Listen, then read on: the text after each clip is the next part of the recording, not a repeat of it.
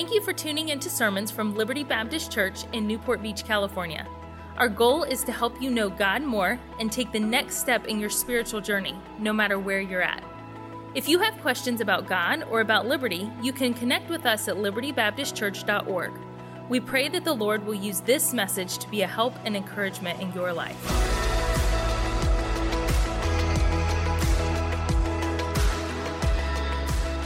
If you have your Bibles, we're going to go to Acts in chapter 27. We finished up Acts 26 this morning with a message entitled, One of the Saddest Words. And we looked when King Agrippa said, almost thou persuadest me to be a Christian. What a sad word, almost. And that happens to us sometimes, doesn't it? And we talked about being altogether, not just almost saved, but altogether saved. And altogether surrendered and altogether satisfied in Christ. We saw all three of those in Paul's life in Acts 26. And I've enjoyed our study through the book of Acts, and we're almost done. We're in the last two chapters, and tonight we're going to make it, Lord willing, all the way through Acts 27. It's all one story. It all goes together. And so when we come back together next Sunday morning, we're only going to have one chapter left in this book that we opened up together about 2.5 years ago. And we've been walking through it mainly on Sunday mornings up until about the last month. And I added in Sunday nights when we finished up the study on the life of King Saul. I'm trying to get through. Hopefully in November, I'll be done with Acts. December, we have a special Christmas series that we're going to be looking at the characters of Christmas. And we're going to look at the different people that were involved in the Christmas story all throughout the month of December, and then kicking off 2 new sermon series in January, Lord willing. And I'm looking forward to what I believe the Lord has for us in His Word, should He tarry in His coming for us as a church family in 2022. I've been putting work and time and planning into that. And so we're about done with Acts. And tonight, message number 81. Let's jump into chapter 27. And where we're at, we finished this morning. Paul was in Caesarea. He gave that city, that seaside town on the Mediterranean. He gave that address to Festus and King Agrippa. And they finished up. They gathered together. They said, really, there's nothing left for us to do. Just send them off to Caesar Augustus, which was Nero, a very wicked ruler, and just send them off. And they told them, and I see Diane, it's good to have you back in church. And I think it's Pam, your daughter, that's with you there back tonight. We're so glad we've prayed for you. Diane, is so glad that you're here and been recovering well the last month or two. And I saw Shelly. Good to have Shelly Powers with us, Caleb's mom, and glad that you're here. And Janelle has a couple young ladies from Bible college students there at West Coast Baptist College. We're with us this morning and back tonight. We're glad that you're here. And if you think of it, you be in prayer. Josh is sitting right down here. Josh will be traveling back to New York, I think, this week. Josh's grandpa, faithful preacher of the gospel, went home to be with the Lord. How many years did he pastor? 61 years. Josh's grandpa was a pastor preaching God's word and was still sharp and came down with COVID and seemed like he was doing well, and then got pneumonia and the Lord took him home to heaven this last week. And so you pray for Josh if you will. Also be in prayer for Donna Engler. She's struggling a little bit physically and she's not able to be here. If you're watching tonight, Donna, we've been praying for you and as she's going through this cancer journey that she has. You be in prayer and pray for one another. I got thinking about that when I saw Diane sitting back there and some others that are here. We welcome you. But this morning we saw they came together and said nothing left to do but send them to Rome. Send them off to Caesar Augustus. And so that's where we find ourselves. Acts 27, his 2-year wait is over. He's been in Jerusalem detained. He's been in Caesarea detained. And he's going finally. Paul's been wanting to go to Rome. Anybody in here, you've been wanting to go to Rome? You wouldn't mind visiting Italy? And Paul was wanting to go to Rome, probably for different reasons than you or I might want to visit. He wasn't looking for a tourist vacation. He wanted to preach the gospel in Rome. And he'd been waiting for quite some time. And Rome was the power capital of the world at that time. Much like America has been in recent centuries, Rome was kind of the center of culture, where culture flowed from, of education, of finances. And Paul had long wanted to minister in Rome. He had written them a letter. It's an amazing masterpiece of a letter. You've probably read it a few times in your Christian life and journey, the book of Romans, and had written to this area. And so now, after years of waiting, after years of being detained in kind of a never-ending trial, he's finally going to get his audience before Caesar Augustus. He's finally going to get to travel to Italy, to Rome. But it's not going to be smooth sailing. Both literally and figuratively, the journey to Rome is going to be much more difficult than Paul ever imagined. As we look into Acts 27, this chapter basically reads like a nautical novel. And in this chapter, we're going to see storms, we're going to see winds, we're going to see a shipwreck, we're going to see waves beating against the boat to the point that it begins to fall apart, it begins to disintegrate. We're going to see prisoners and crew, about 276 of them that are going to be shipwrecked on an island that they ended up miles and miles off course. A little bit, you think it has some parts of the story of Jonah in it, a little bit of Moby Dick, a little bit of Gilligan's Island as they're shipwrecked on an island. And it's this nautical novel, Acts 27 is, to tell the story as Paul makes his way to Rome. And I want you, if you will, we have a lot, we're going to go through the entire chapter, and then I'm going to pull out a few thoughts. The message does not need to be that long, but we're going to need to take probably about 10 minutes to walk through this chapter. I'm going to encourage you to follow along in Scripture. If not, the next 10 minutes, I'm just going to lose you. You're going to be off in somewhere else. But if you'll follow along and see the story, really put yourself here. Paul is a prisoner. He's been in Caesarea, and we're going to make our way. I got thinking about this. We had 9 or 10 kids help me last time I had on a Sunday night. I had a lot of verses to go through. Tonight, I need to stop a little bit in between, and so I don't want to make them stand up here. I don't know why, Alex, but I got wondering if Alex might be here. Alex, would you be willing to help me? Come on up and help me with Acts 27. And there might be some other kids that might enjoy that as well, but I thought Alex might be my helper. I'm going to get you set up here, Alex, because we're going to read together. You're going to help me read, because if I try to read 44 verses, people are going to tune my voice out. But Alex, you're a little cooler than me. You're a little cuter than me. So when you read it, they listen a little better, all right? So I'm going to put you right here, Alex, and you're going to sit right there. I'll have you read a verse here or there. And then if you feel like you want to preach or something you want to say to the church, you feel free to jump right in, all right?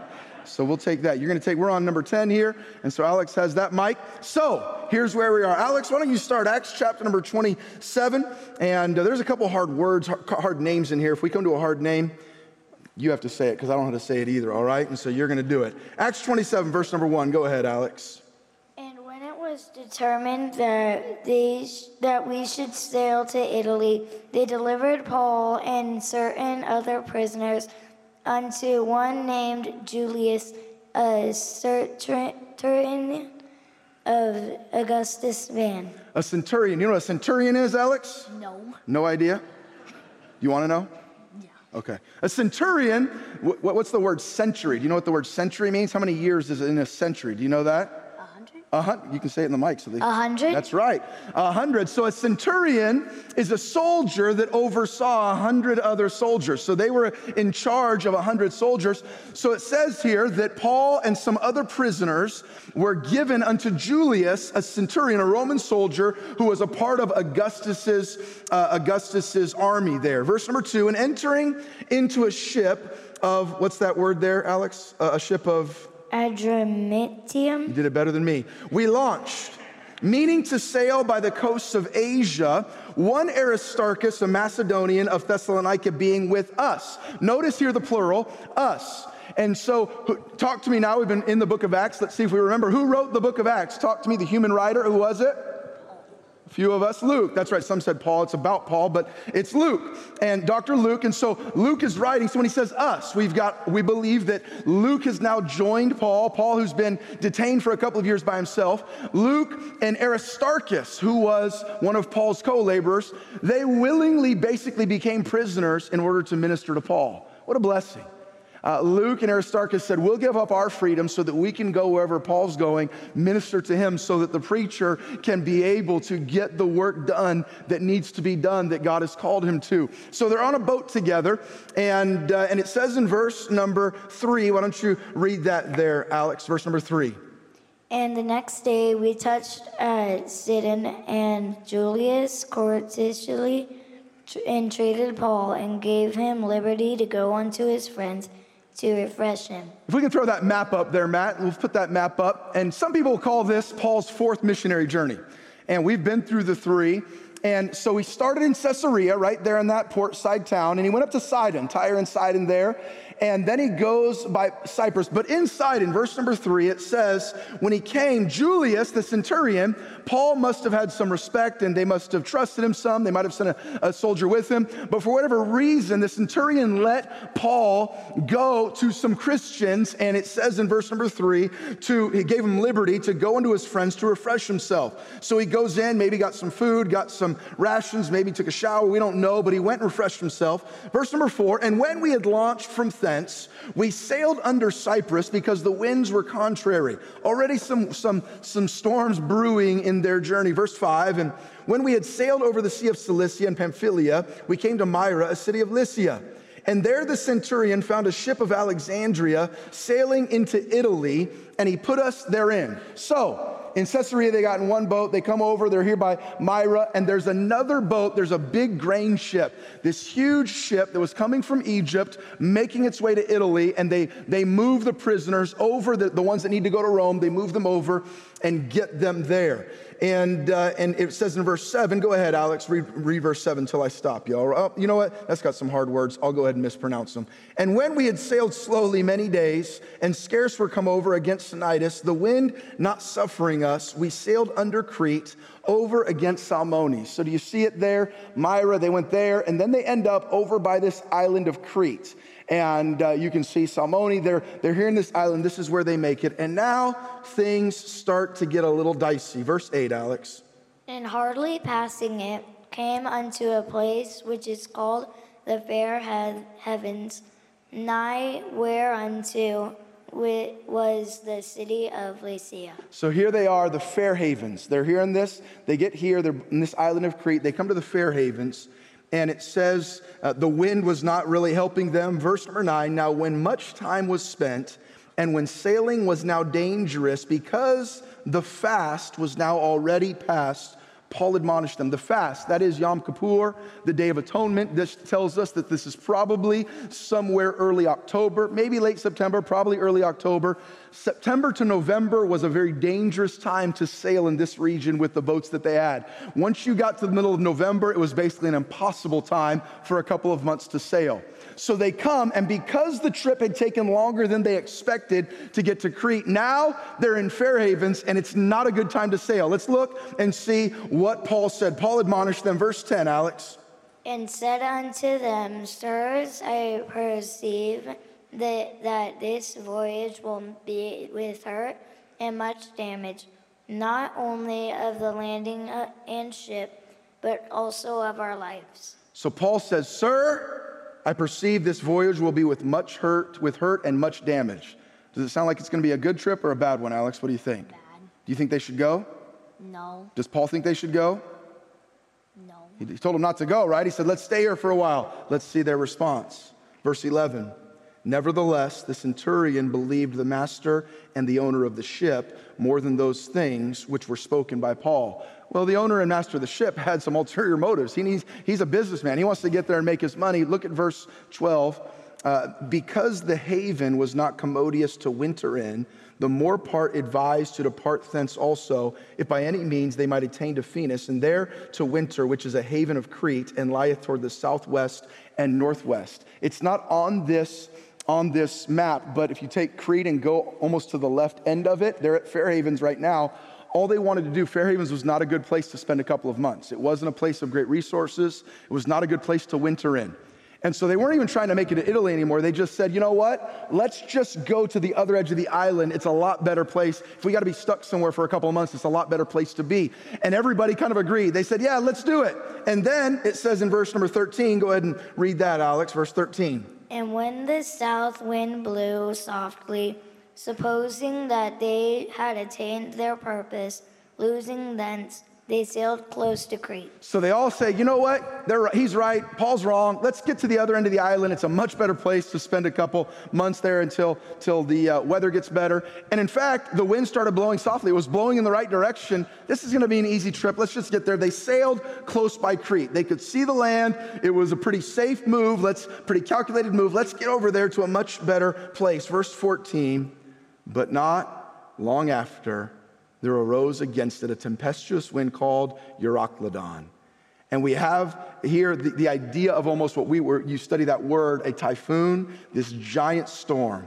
And when the ship was caught and could not bear up into the wind, we let her drive. That just means that this type of ship its sail could not go in certain directions. At that point, we had no hope. We just said, wherever the water takes us, we can't control this boat anymore. We let her drive. And it's always a dangerous thing to let her drive. Can I get an amen? All right. That wasn't even in my notes. That just came to me right now. But we let her drive. All right, I was just kidding. Verse 16.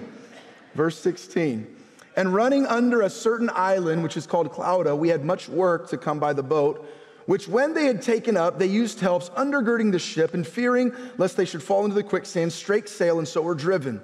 And we, being exceedingly tossed with a tempest, the next day they lightened the ship. So the first day, and their drive, it's the storms, it's going crazy. The boat's getting off track. They're off course. They don't know where they're at. They're over by another island.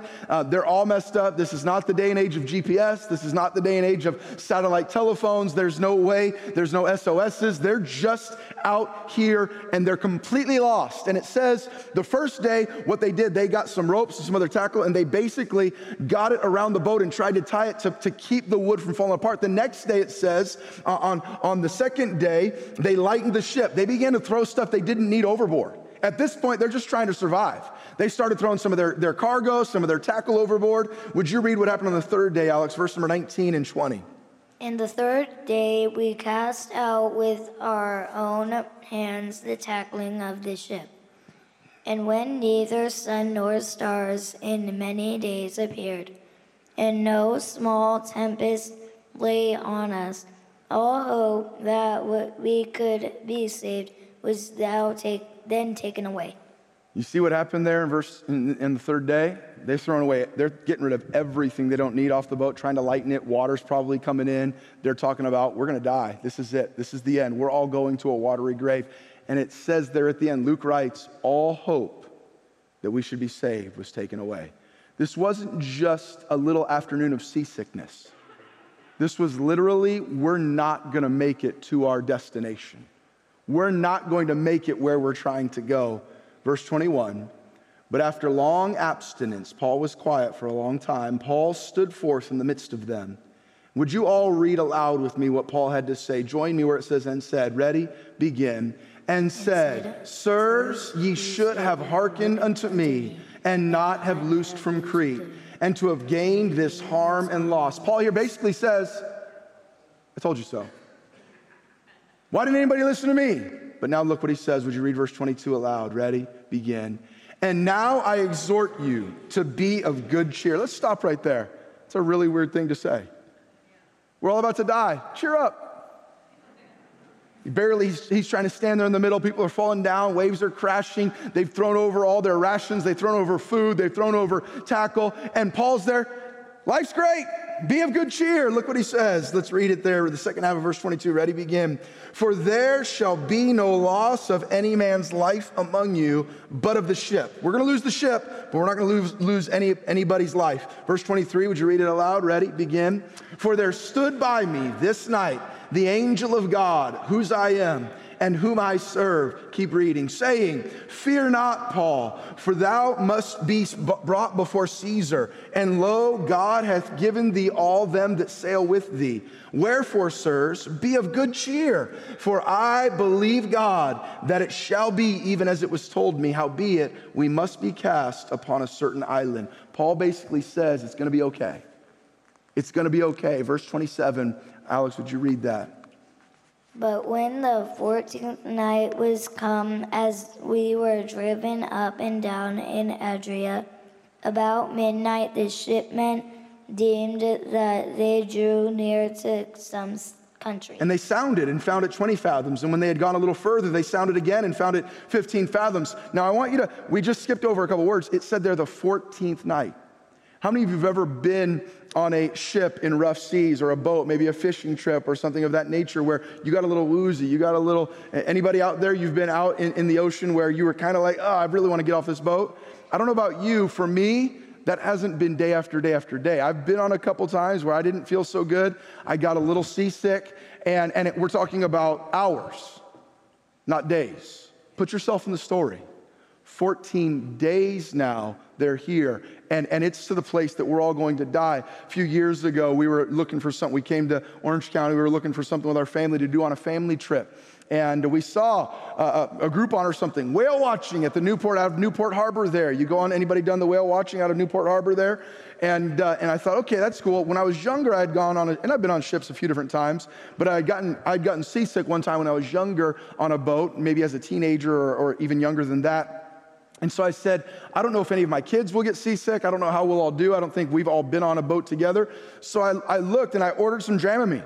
And I ordered the kids' Dramamine and the adult Dramamine, and I looked on the back, and whatever was the max dosage for that age group, that's what we gave everybody. I didn't want anybody getting sick. We were paying this money to go see these awesome whales, and I was going to be there to get my picture, a selfie with the whale jumping up in the background. They don't tell you that normally what you see is like the back of his thing right there, maybe a little of his tail. But I was picturing the Prudential commercial. I was picturing that whale coming out, splashing right next to my boat, giving me a high five. That's what we were going to do. And so we all took our Dramamine and everything was good. We got on the boat and we were there about half an hour. We're going out of the harbor. It takes about 15, 20, 30 minutes to get out of the harbor. You can only go 5 miles. Kids, anybody feeling sick? No, Dad, feeling great. How do you feel, babe? Feel good. Everybody's feeling good. Right about when we got out into the harbor, Dad, let's all go inside. We all went inside and we sat down. We weren't getting sick, but what I didn't read was Dramamine makes you drowsy. And so our whole family, none of us got sick, but we spent the next hour sitting at a table with all of our heads on the table, sleeping through the whale watching tour. We did get to see some whales where we'd wake up every now and then and punch the kids. Wake up, I paid for this. See that whale right there? And then we would all go back to sleep, and we saw a bunch of dolphins and things. But I've been on some boats where it wasn't too comfortable, but we're not talking days, we're talking hours. Now look what it says here. They figured out, they sounded 20 meters, fathoms, 15 fathoms. We're getting closer to land. Then fearing lest we should have fallen upon rocks, they cast, how many anchors did they cast, Alex, in verse 29? Fearing lest we should have fallen upon rocks, they cast how many anchors? Do you see it? 4. 4 anchors out of the stern and wished for the day. Man, please, get daylight. We can see where we're at and we can get out of this boat. Verse 30, Alex, go ahead. And as the shipmen were about to flee out of the ship, when they had let down the boat into the sea, under color as though they would have cast anchors out of the foreship. So what happens here, they put the anchors out, and then they put the rescue boat. They put the rescue boat out, and they acted like they were putting more anchors out, and they had, a few of the sailors, the workers on the boat, had made a little plan.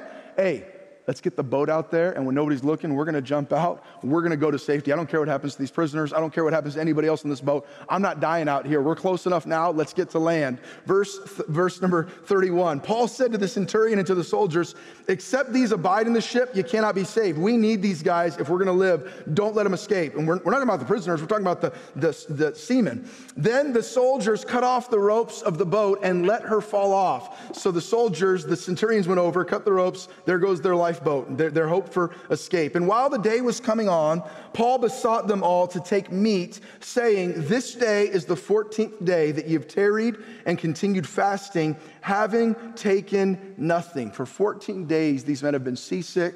They're weak. They're probably mentally all going crazy. They haven't eaten for 14 days. And it says in verse number 34, wherefore I pray you to take some meat, for this is for your health. For there shall not an hair fall from the head of any of you. And when he had thus spoken, he took bread and gave thanks to God in presence of them all. And when he had broken it, he began to eat. So Paul, kind of a weird thing again, in the middle of all of this chaos, despair, discouragement, he says, hey guys, let's eat. Sit down. You need some food. And he tells them all to eat. Would you read verse 36 there, Alex? Then were they all of good cheer, and they also took some meat. Makes you feel, you get in a little better mood sometimes when you're hungry and you get a little food in your belly, huh, Alex? You know what I'm saying? Anybody in your family ever get a little mad, a little angry when they're hungry? Some people. Some people? You want to tell us who? My dad. Your dad. All right. I've been there too. My wife will say sometimes, John, are you hungry? What's wrong with you? You need to get some food. And so I've been there, my friend. But that's what happens here. Paul says, let's eat, and everybody's in a little better mood. Kind of like those Snickers commercials. You're not yourself when you're hungry. They're on a little better mood here. Verse 37, and we were in all in the ship, 216 souls, 276 people. And when they had eaten enough, they lightened the ship and cast out the wheat into the sea. And when it was day, they knew not the land, but they discovered a certain creek with a shore in the which they were minded, if it were possible, to thrust in the ship. We call it now, you can find it on a map, St. Paul's Bay, where they're going to come. And when they had taken up the anchors, they committed themselves unto the sea and loosed the rudder bands and hoised up the mainsail to the wind and made toward shore. And falling into a place where two seas met, they ran the ship aground. And the forepart stuck fast and remained unmovable, but the hinder part was broken with the violence of the waves. And the soldiers' counsel was to kill the prisoners, lest any of them should swim out and escape. So they're all about to die in the ocean. Now they're all going to make it to land. They're shipwrecked. The boat has come. It's stuck into the ground. It's firm, but it's a very long boat. Remember, this is a grain ship. This is a very long boat. It was big enough for 276 people plus all their cargo. The back end of it was out in the waves, and so it's breaking apart. And the soldiers, if they had lost a prisoner and it was found out that they escaped under their watch, they could be killed. So they said, let's kill these prisoners because I'm not going down with these guys. I'm not going to make it to land only for them to escape and then I still die. Let's kill these guys. Verse number 43, Alex, why don't you read that, the last two verses? But the centurion, willing to save Paul, kept them from their purpose, and commanded that they which could swim should cast themselves first into the sea and get to land. Let's all read verse 44 with Alex aloud. Ready? Begin. And the rest, some on boards and some on broken pieces of the ship. And so it came to pass that they escaped all safe to land. What Paul said would happen, happened. They all escaped safe to land. And Alex, thanks for helping me. And thanks for being, I never have cash on me, Alex, never. Seriously, I never carry cash. But tomorrow is my birthday. And this morning I opened up a letter from my mom. Mom, if you're watching, hello, thanks for the birthday letter. And she had given me some cash. And I opened up a letter from my in-laws. And they gave me some cash, so I brought some of my birthday money for helping me out. I got a 20 here, and I got a 50 here. All right, Alex? I'm not even going to know which one it is, but for being my helper, let's find out. I don't know which one it is. Are you going to be happy no matter what it is? You sure? Yes. All right. All right. Which hand do you want? This one right here? Oh, you got the 50. All right, Alex, give him a hand. Give him a hand. Oh, that's your Bible. Here you go. There you go. Mom, send more money. Alex took half my birthday present there, all right? And so here we go. Acts 27. We see, if we go back to the map there, where we find ourselves. And where we find ourselves is right here next week. At the beginning of 28, we'll see where they make it over to Melita, or what we call now Malta. And the rest of this journey, he's going to end up making it into Rome in the final chapter. But this chapter is all about Paul's journey. Matt, can we have that map right now? It's all about this journey, Paul's journey. See how I'm pointing to it right now? That means I'm not done with it. This map right here, Caesarea to Crete. And so we see this journey right here. All right, you can take it off. But where we find is Paul's shipwreck. And I want to bring to you a message tonight. I want to bring to you a message entitled Anchors in the Storms of Life. What a ride we read in Acts 27. What a journey. And really, if you stop and sit in this and just think about it, they're here, and for 14 days, their boat and pieces are breaking off, and people are despairing. They're not eating. They're mentally, they're physically exhausted. This is over. It's all going to end. And here's the reality, and I don't want to over-allegorize this chapter, but here's the reality. Sometimes the seas of life do get stormy. The path of life does get bumpy. Following God at times can get a little crazy, a little uncertain, a little fearful. And I want us to see in this passage, I'm not just going to make up 4 anchors because they had 4 anchors in here. I'm just going to make up 4 things no, I see here, and I hadn't planned it because there was 4. I literally, as I studied out Paul's words, there were 4 things that I see that gave Paul a perspective in the storms of life that no one else on the ship had.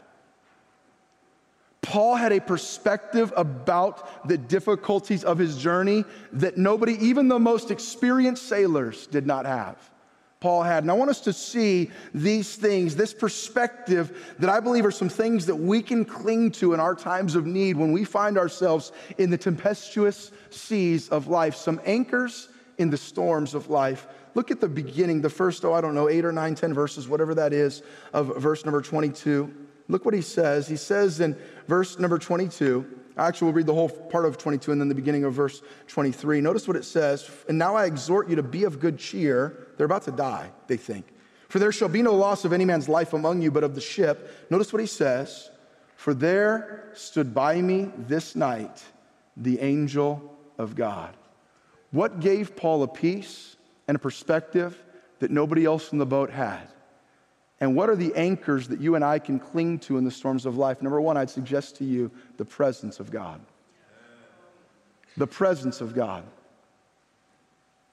What was different about Paul from everyone else? Paul said, why do I have a different perspective than you guys? Why do I have a different peace than you guys? There stood by me this night the angel of God. What did Paul tell Timothy in 2 Timothy chapter number 4, verses 16 through 18? He said, at my first answer, no man stood with me, but all men forsook me. Nobody was with me. I pray, God, that it may not be laid to their charge. I'm not angry with them. Notice what he said, notwithstanding, the Lord stood with me and strengthened me. He said, how did I make it when everybody turned on me in the storms of life? What did he tell Timothy? Timothy, young pastor, you're going to serve God for a lifetime. What's going to be your anchor? One of your anchors is going to have to be your understanding of the presence of God in your life.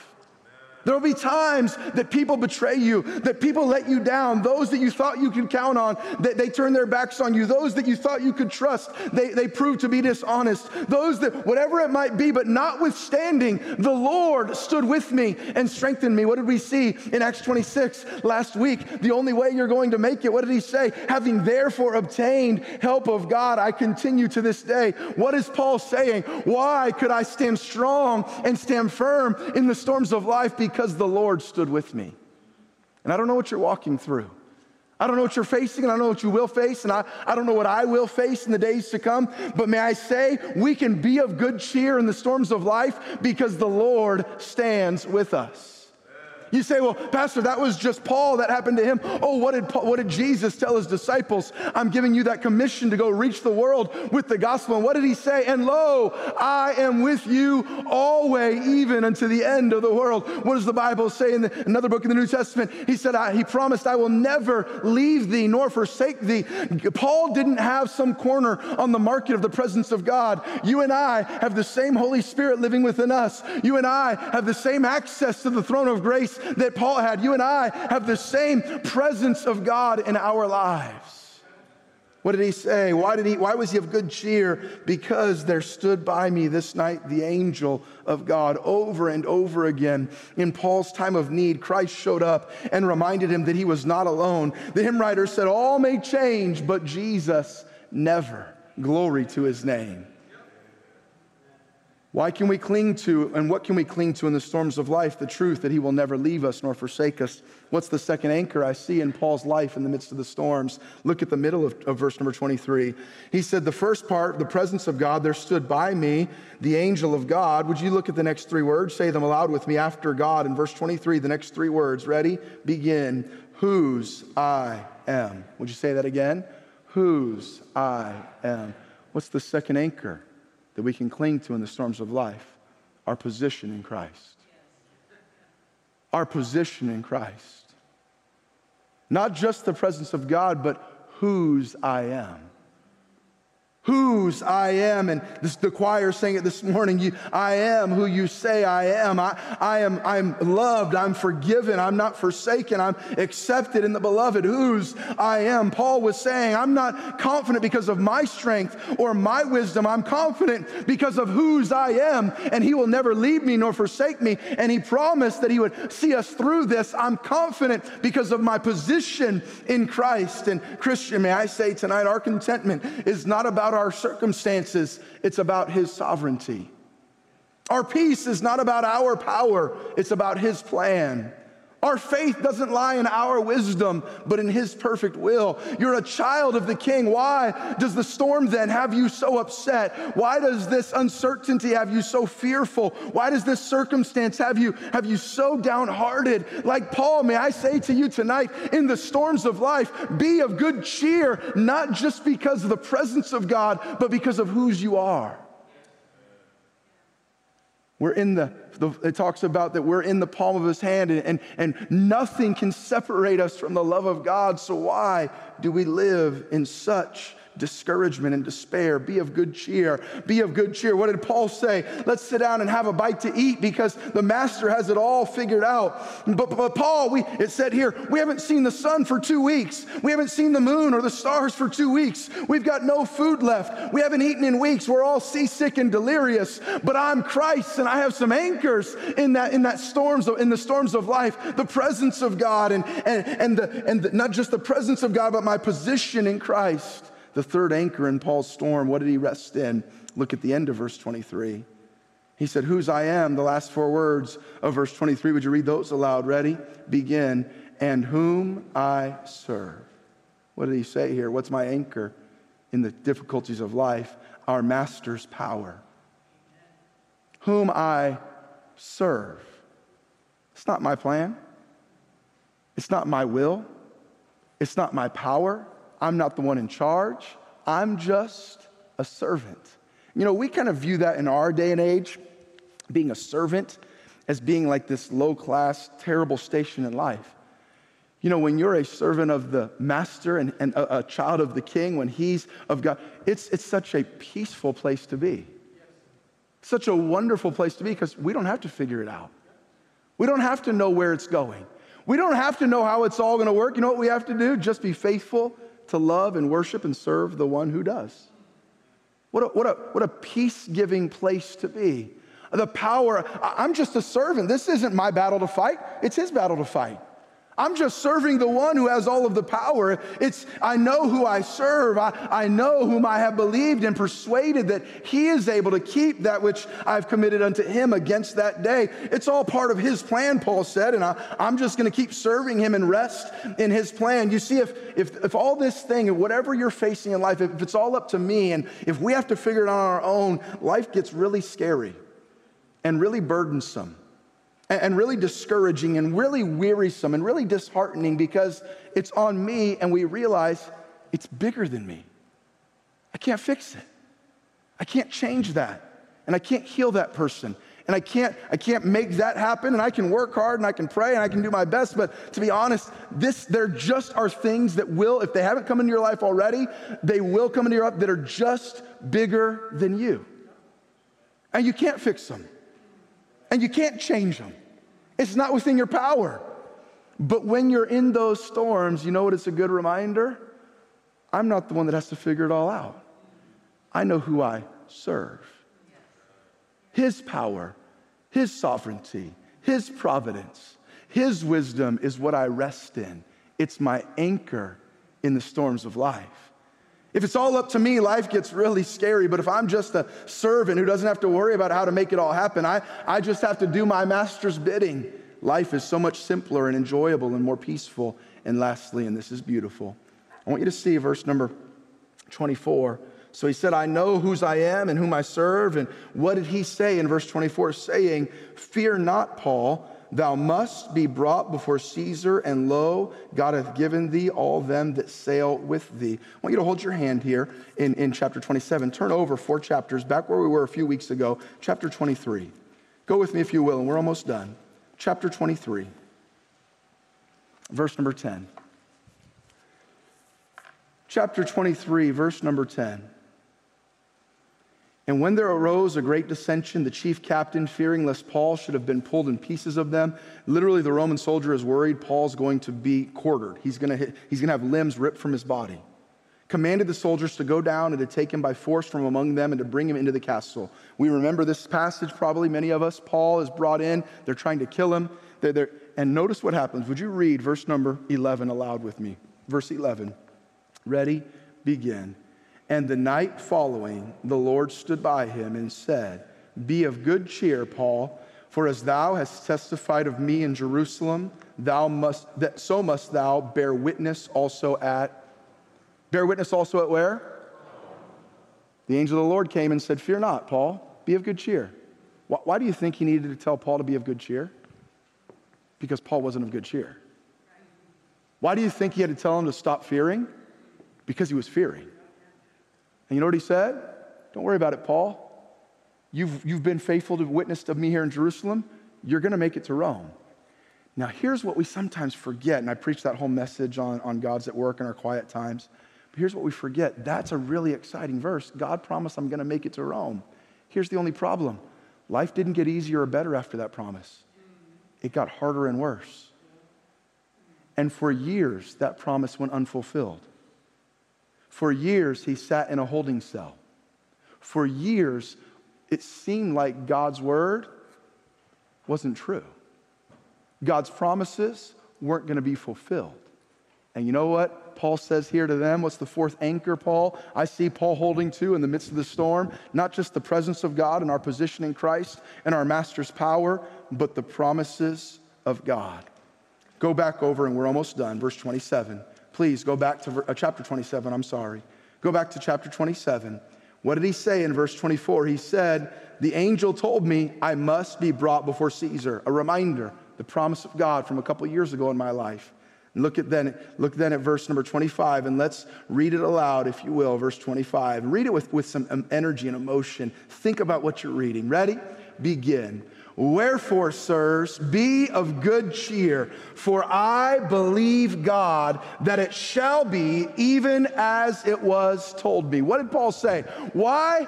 Everybody's despairing. Everyone's discouraged. They're scheming. They're thinking about how to escape. I'm going to use that life. Hey, I'm not giving them the lifeboat. I don't care who gets away except for it's me. Hey, guys, let's get that lifeboat off. Let's act like we're throwing anchors over. We'll get the lifeboat off. We'll jump in it. We'll make it safe to shore. Everybody's discouraged. They're hungry. They're delirious. They're depressed. They're thinking, this is it. It's over. And here's Paul over and over again saying, be of good cheer. Be of good cheer. Be of good cheer. And what was it he said? For I believe God, it shall be even as it was told me. What did he say? I'm clinging to the promises of God in the midst of my storm.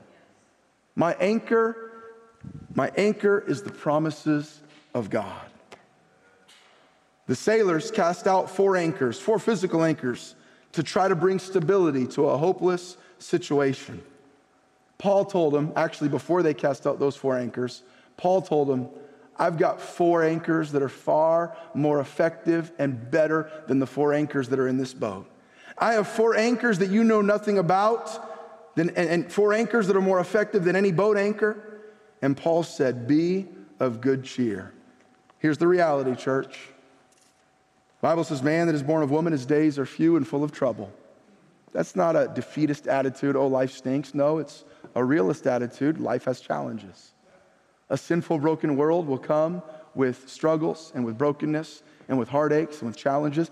And sometimes those aren't, we view them as negative, and God uses them for good. But it doesn't make them easy. Just because God uses them for good, they're still hard. And you know what happened here? All hope was lost. We're not going to make it through this. All hope was lost. And what did Paul say? Here are some anchors for the storms of life. What were Paul's anchors? What I see here is Paul's anchors. What did he say? He said, first of all, he told them, be of good cheer, but it was the presence of God. The fact that God's with me, greater is he that is in you than he that is in the world. I can be of good cheer because I have access to the throne of grace. God lives with me, Emmanuel, God with us, what we celebrate at Christmas. The Holy Spirit, God's presence, gives me good cheer in the storms of life. Not only his presence, but whose I am, my position in Christ. Whose I am, not only my position in Christ, but my master's power, whom I serve. And then the promises of God. By the way, there are times when it seems like the promises of God are impossible. It seems like, yeah, I read that, I believe that, I've heard that, but it's been years. May I just remind you, it had been years since Paul had heard that promise. But he stayed faithful. And did God fulfill the promise that Paul would make it to Rome? Yes or no, church? Did God fulfill the promise that everyone would be saved alive from the boat? Yes or no, church? Has God ever failed on a single promise? Yes or no, church? Never. Let the promises of God hold you fast in the storms of life. Thank you for listening to Messages from Liberty. Tune in next week for more Bible teaching, or subscribe on iTunes to stay up to date with our current series.